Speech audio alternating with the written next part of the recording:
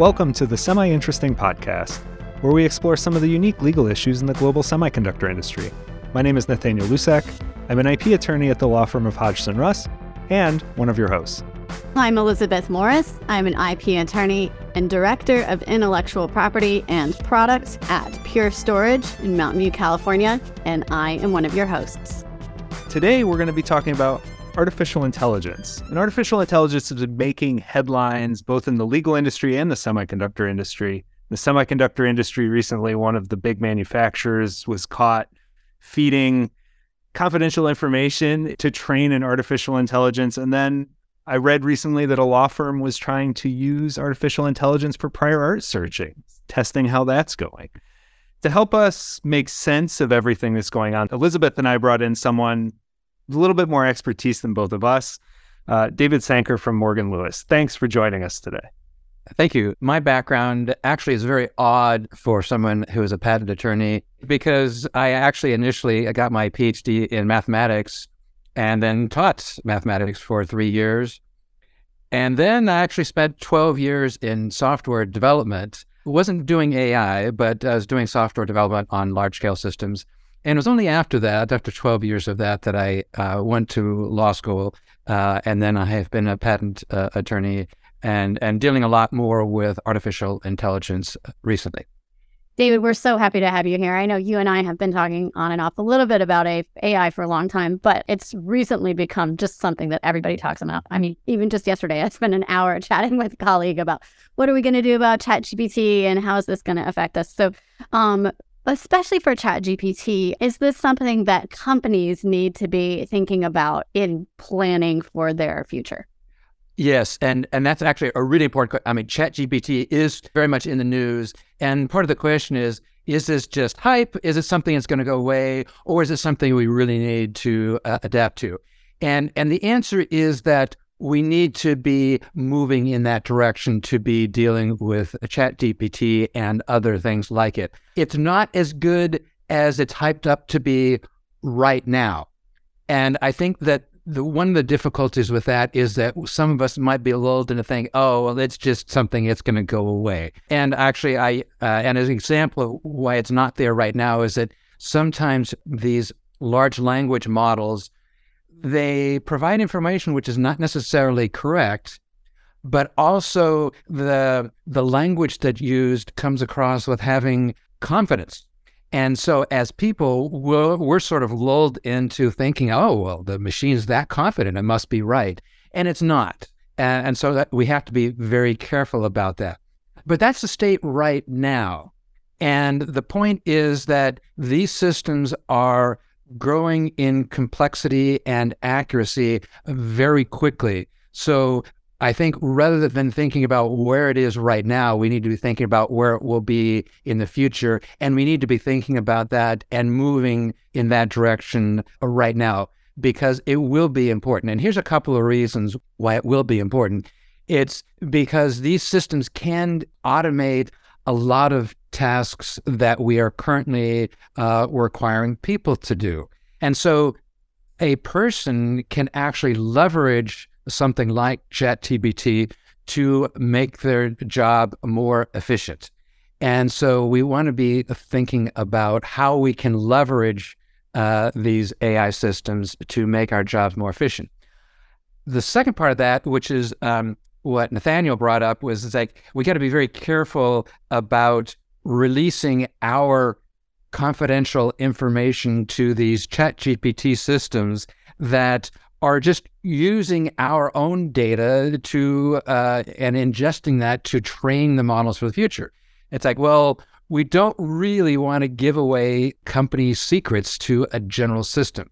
So we have to think about ways that we can leverage this for our own use, but not give away our information to others.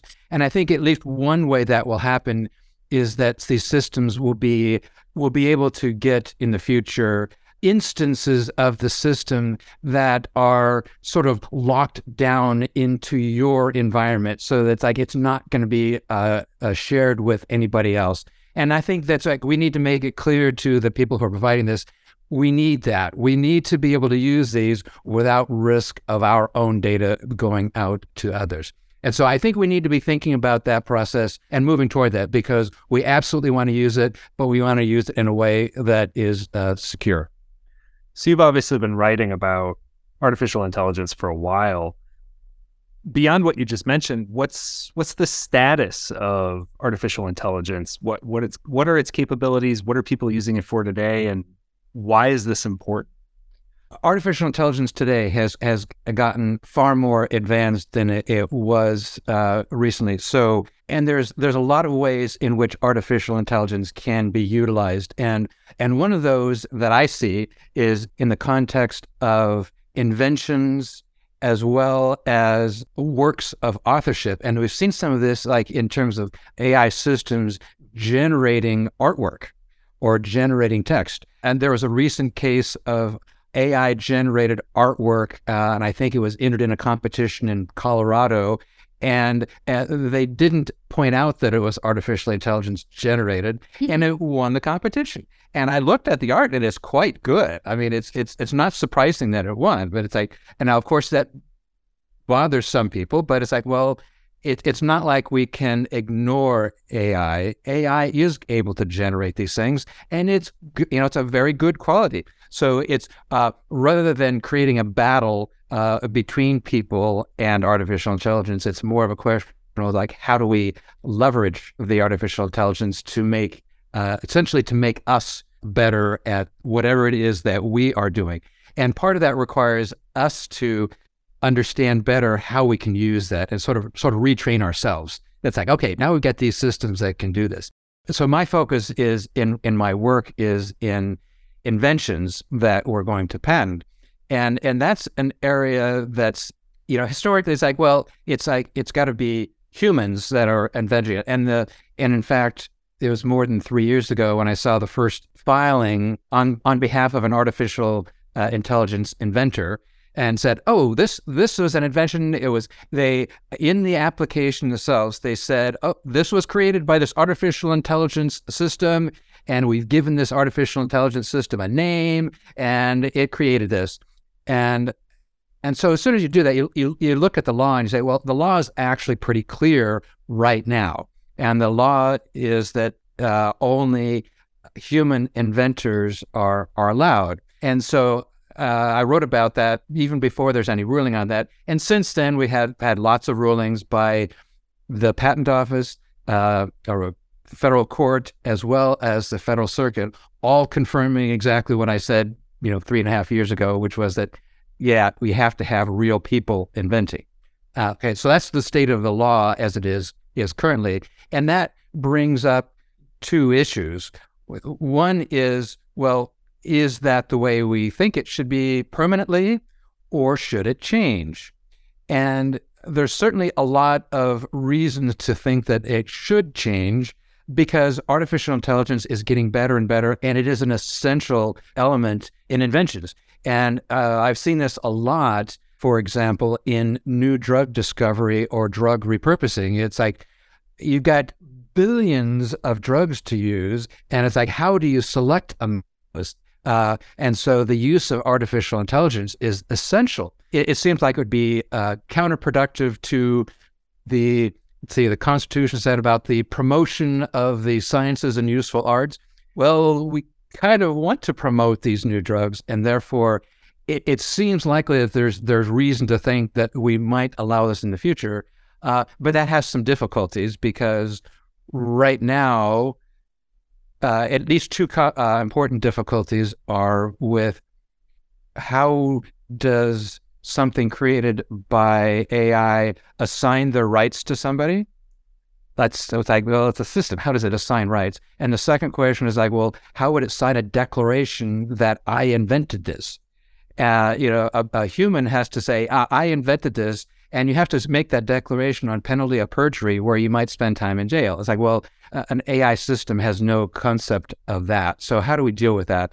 And if we want to make this change, then one of the things that I have recommended is that we really need to be able to, would have to modify the law in order to allow some person to act as essentially as a surrogate on behalf of the AI system to sign an assignment or a declaration. So something like that would need to be in place, that a person is actually saying, yes, we assign these rights, and yes, this system actually did create this.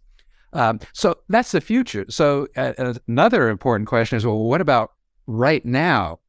Let's suppose you're using AI systems in your inventive process. How can you make sure that you're able to get a patent for this? You want to be able to protect your patent rights. So if you can protect it by a trade secret, then you don't have a problem because you just protect it as a secret. Okay, so that's one way of getting around this. It's like, okay, it's secret, so we don't tell anybody. But if you need a patent, in particular, if your invention is publicly visible, then you probably would want a patent. And the key thing is, you better make sure that there is a human involved in some significant way. It's like you want to have a non-trivial contribution by at least one human inventor, and then you can file an application listing the inventors as being the humans. So that's what we need to do right now. And there's an open question here, is like, will that be enough? Because there was a recent ruling in a copyright case where an author wrote the text to a book, but had an AI system generate some images that were used in that book. And the Copyright Office said, you can get a copyright on the text, but you can't get a copyright on the whole thing that includes the images. So those images had to be excluded. And I worry that if that same model is applied to inventions, there could be a problem, because an invention, say, has element A, B, C, and D. And so if an AI system invented parts C and D, and we have to exclude those, well, then A and B might not be an actual invention. And so that's something I'm concerned about. We don't have a ruling on that yet, and I don't know how a court might rule. So to be safe, you certainly want to make sure you have at least one inventor, and that's the best we can do for right now until we get a ruling on that. So that's the issues going on.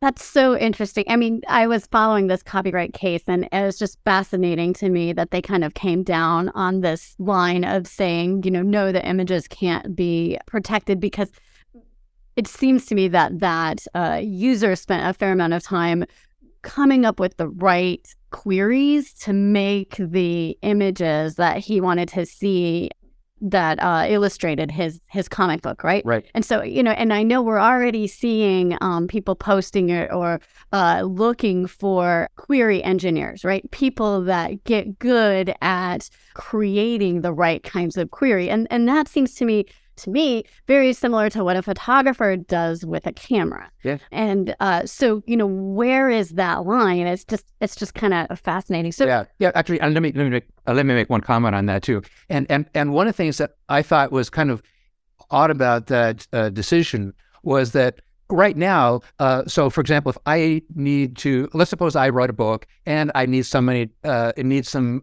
images for it. I get a work made for hire by a person, and I can get a copyright on that. And so in that sense, it seems a little odd to say, well, why can't I have a work made for hire by an AI system and get a copyright there? And I'm sure, the thing is slightly different, but it seems like the work made for hire methodology seems to make sense here. So I just kind of thought it was an interesting decision. And in a sense, as a first decision, it could change. So we'll see more. I'm interested to see how that comes out. I mean, another fundamental question that I have, kind of going back to your drug-related question, was like, okay, so if the AI is choosing between these, thousands of versions of drugs, and then the company is going to the trouble of testing and, getting through FDA approval and all this other significant effort, if that company can't have some exclusive rights on it, then they just aren't going to make the drugs. And that's bad for everybody. Right. So I just wonder, something you said, and I just want to button it down because it was interesting to me. So patent law says that you have an inventor, one of the inventors on an application has to have contributed to at least one element of a claim. So is it your theory that if a human contributed one element, that would be enough to kick it over? Or I think what you said, and I just wanted you to kind of dig into this a little bit more, all elements that weren't provided by humans would be disregarded. And then the only thing that would be left is it patentable in and of itself, the things that are left? Right. You hit on exactly the right question. And I'm not actually sure of what the answer will be, because I could make logical arguments both ways. You could say, well, you didn't invent those things, therefore you can't claim them.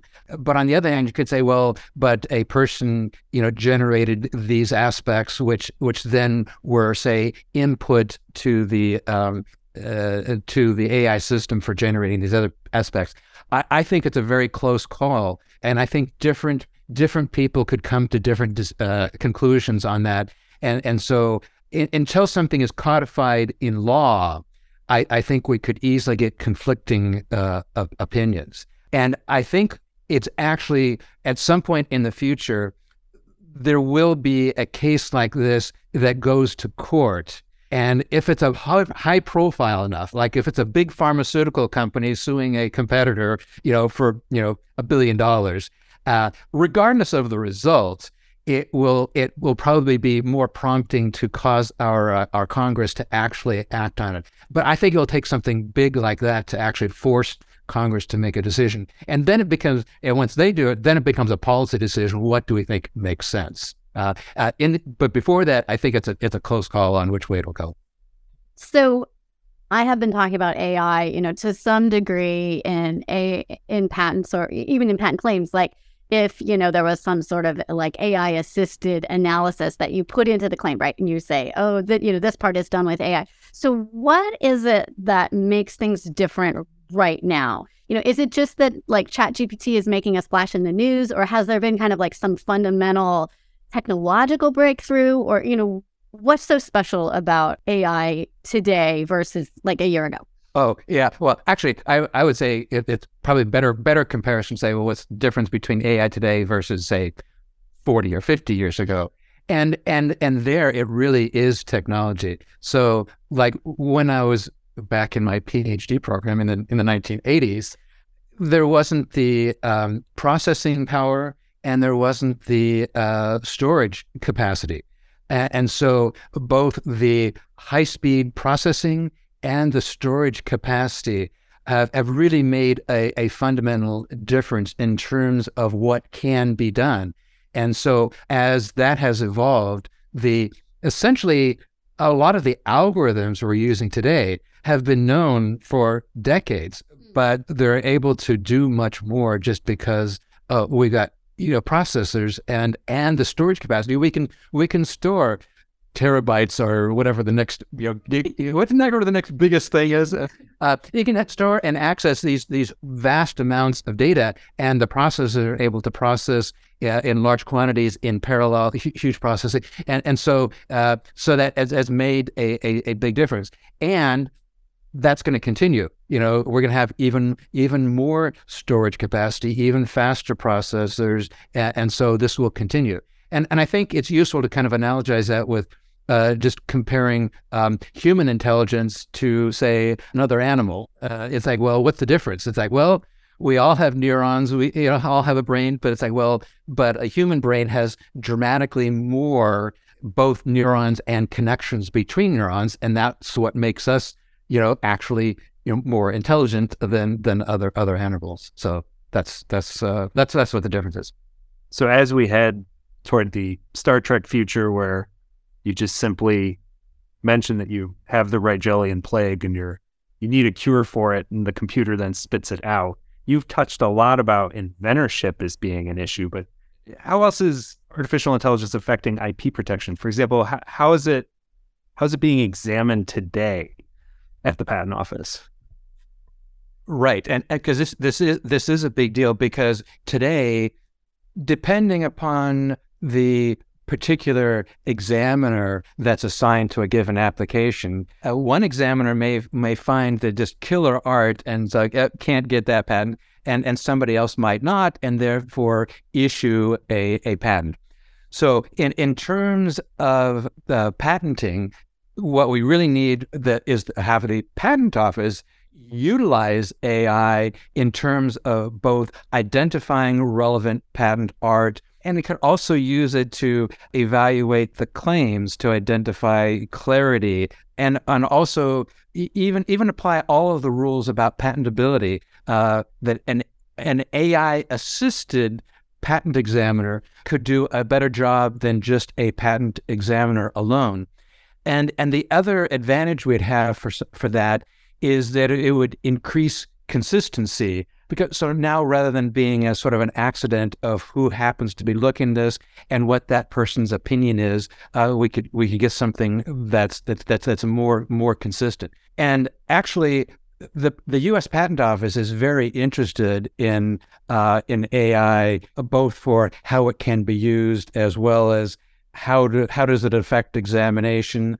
How does it affect, for example, what you consider a person of skill in the art?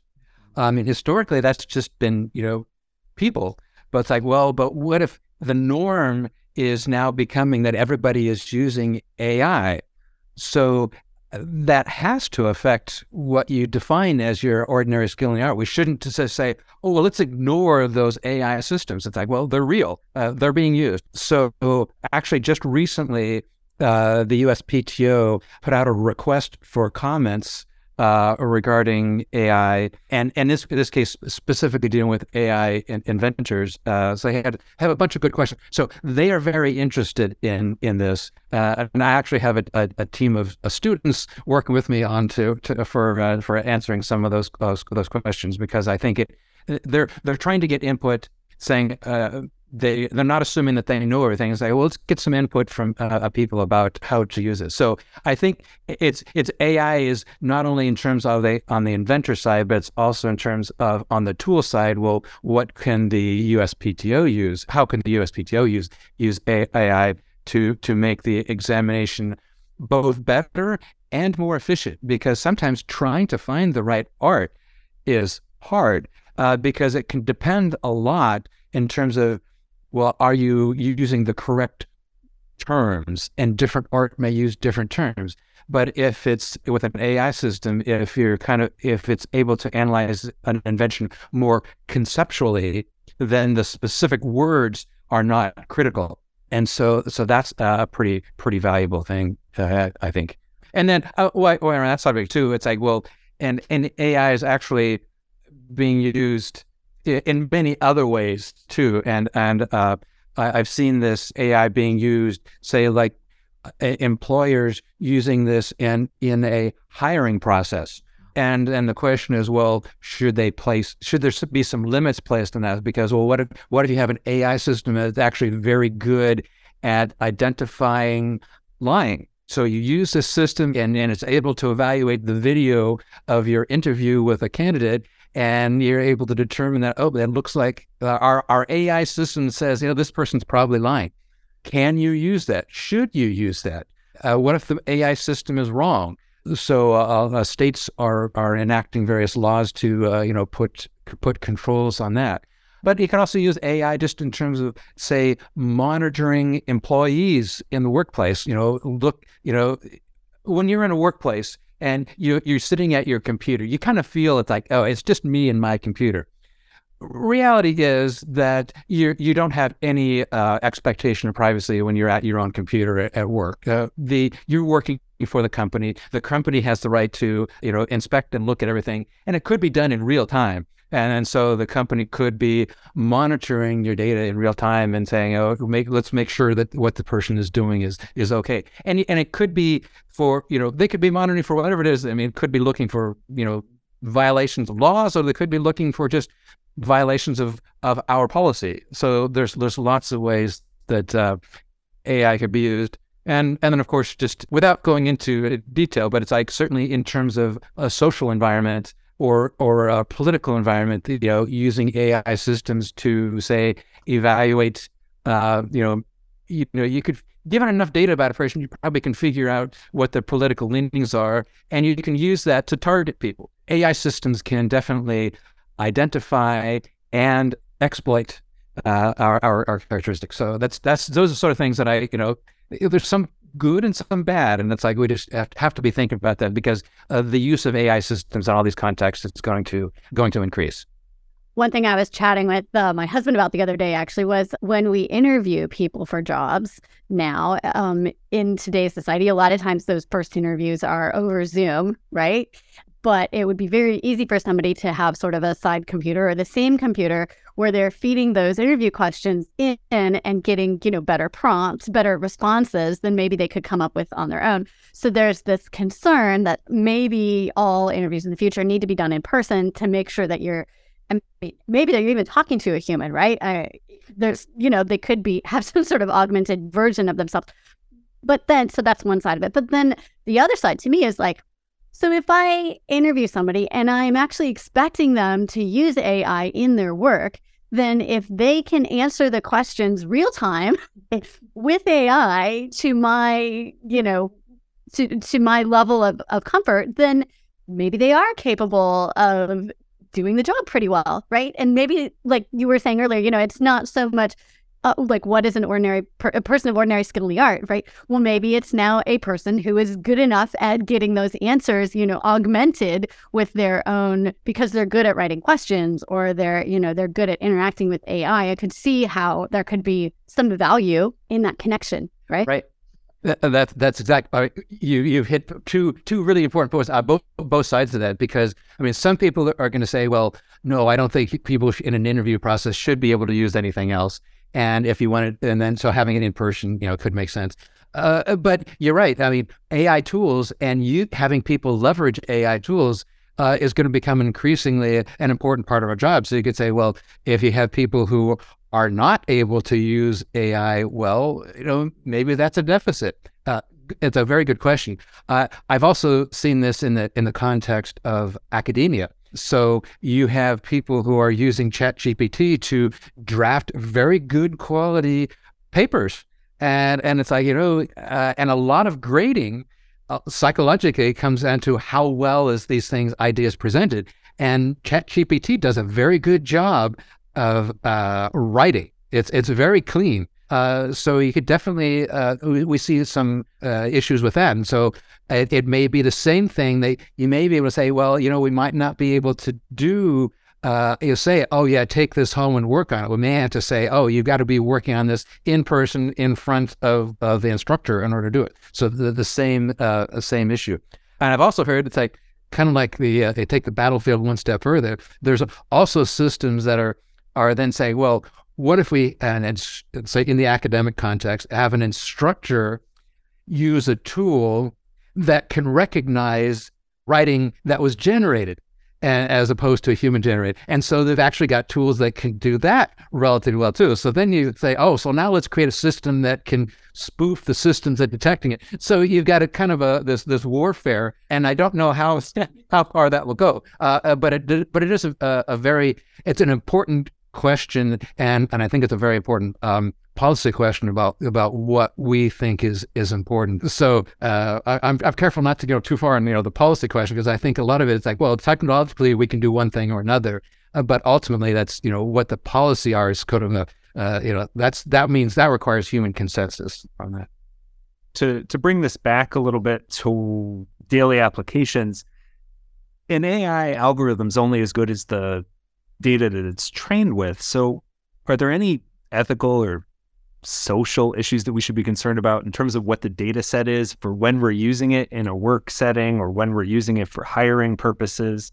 Less from the scientific standpoint, but something else that might be used outside of the USPTO setting?